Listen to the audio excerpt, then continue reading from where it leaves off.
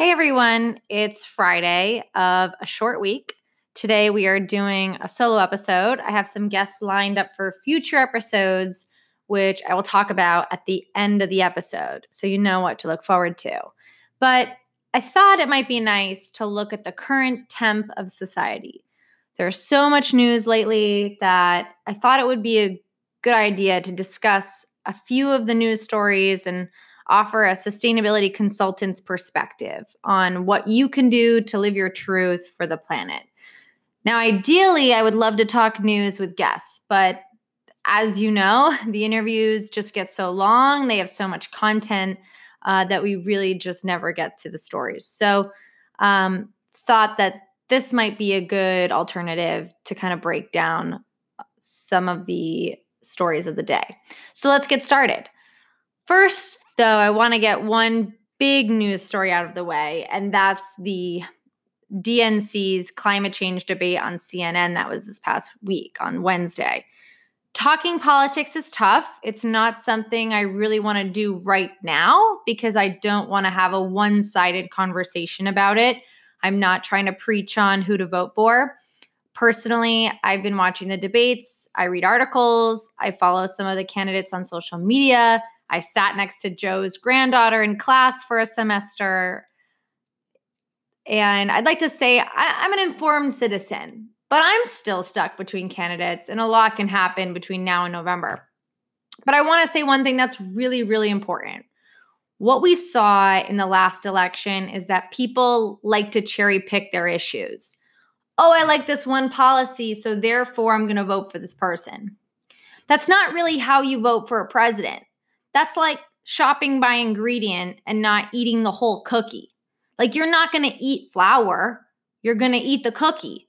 Unless you're gluten-free, then that's like a different story. But what I'm trying to say is don't take this election for granted, right? Review the candidates, spend some time on it to do some research and have conversations with friends and family.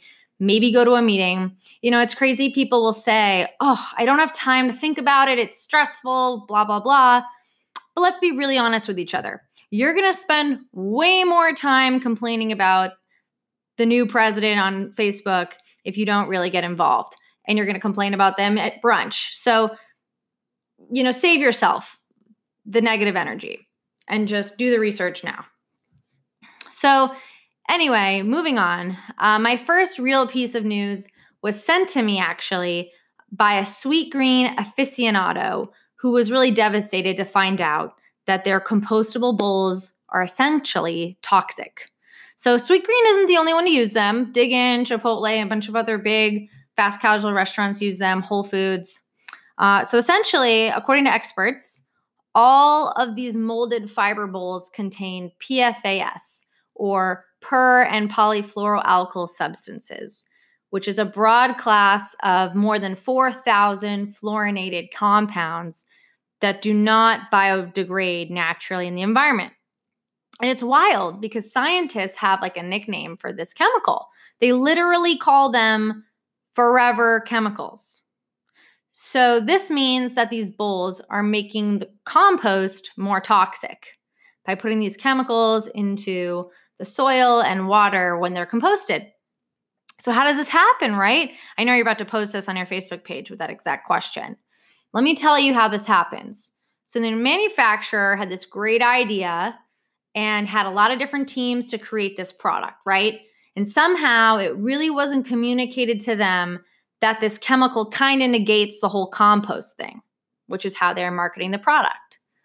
So there's this disconnect there between these teams. Well, we have more problems. Hang on.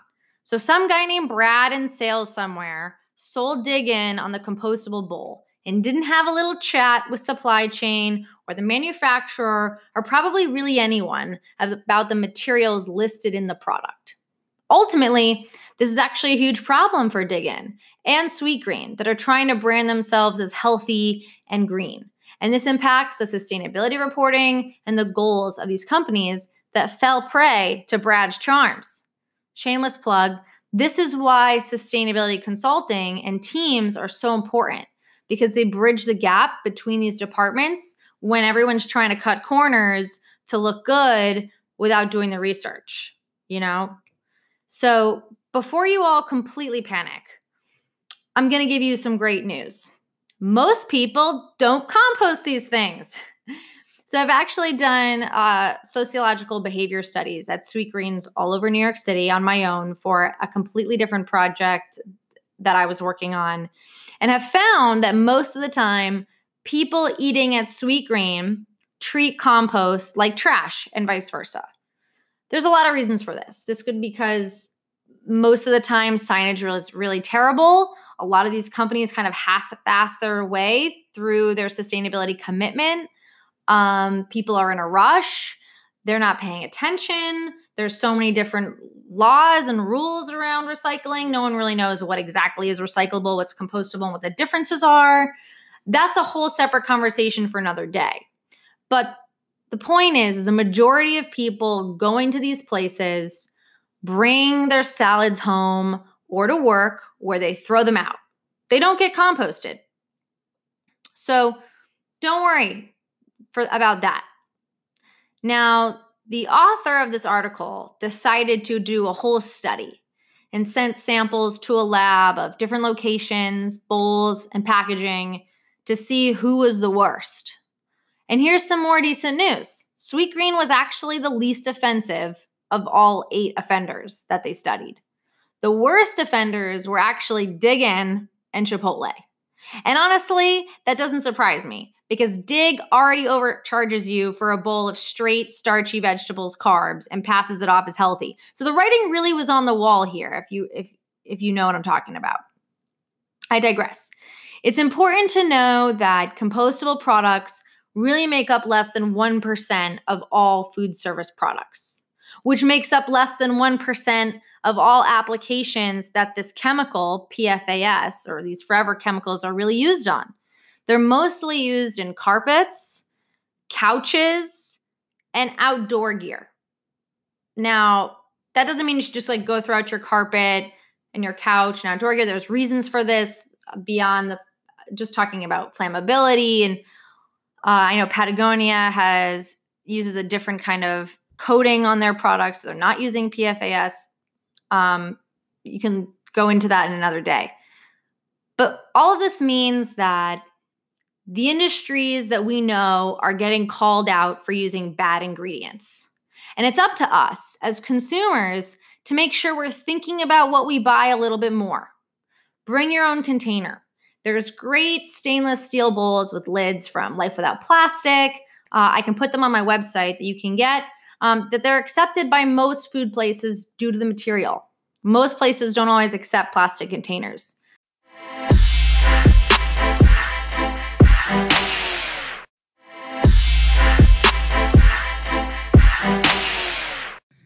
So this leads me to my second story, and it's news from earlier this summer or late spring.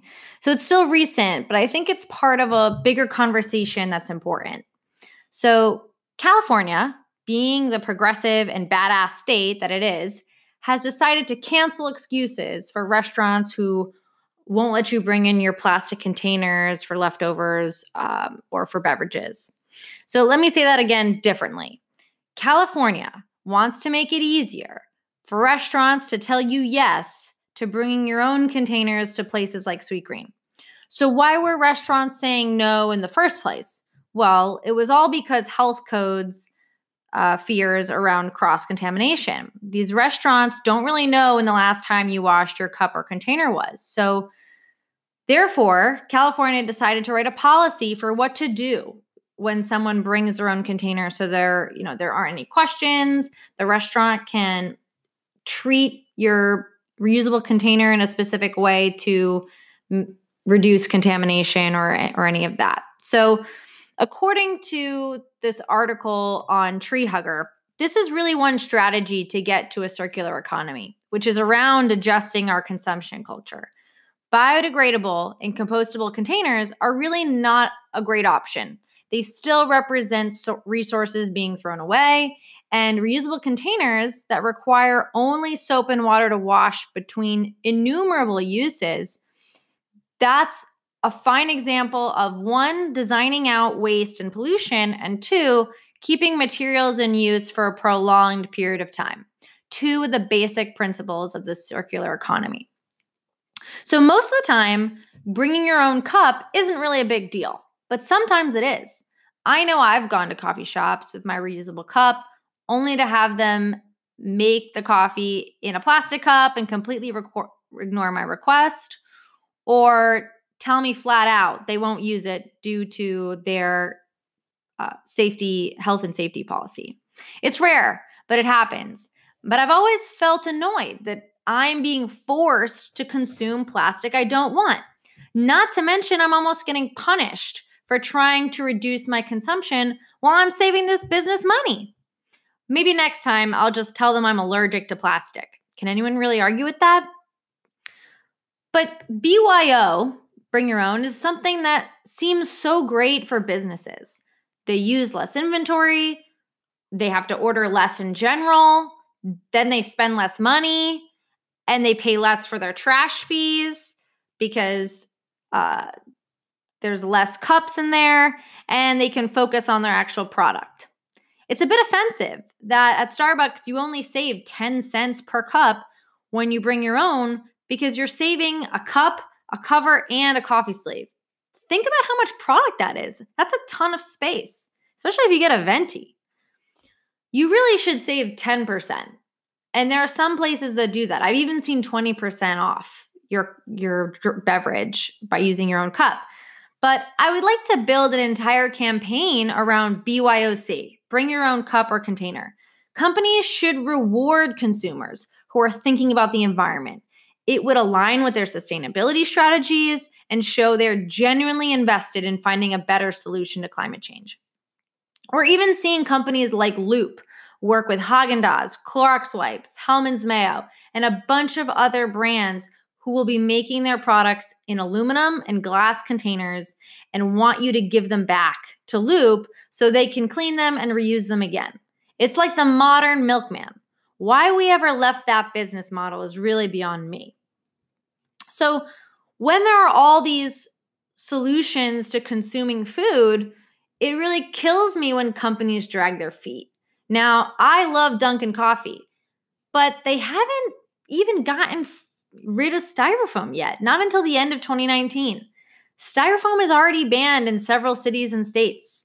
Like, been there, done that. So if you're going to go to Dunkin', I'm going to judge you for taking that styrofoam cup because that shit doesn't decompose ever.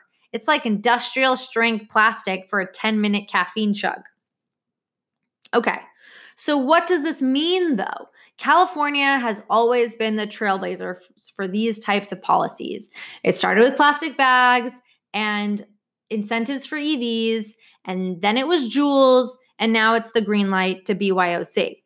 This means that you might see this trend start to pop up in other progressive cities, looking at you, Seattle and Boulder, and of course, New York City.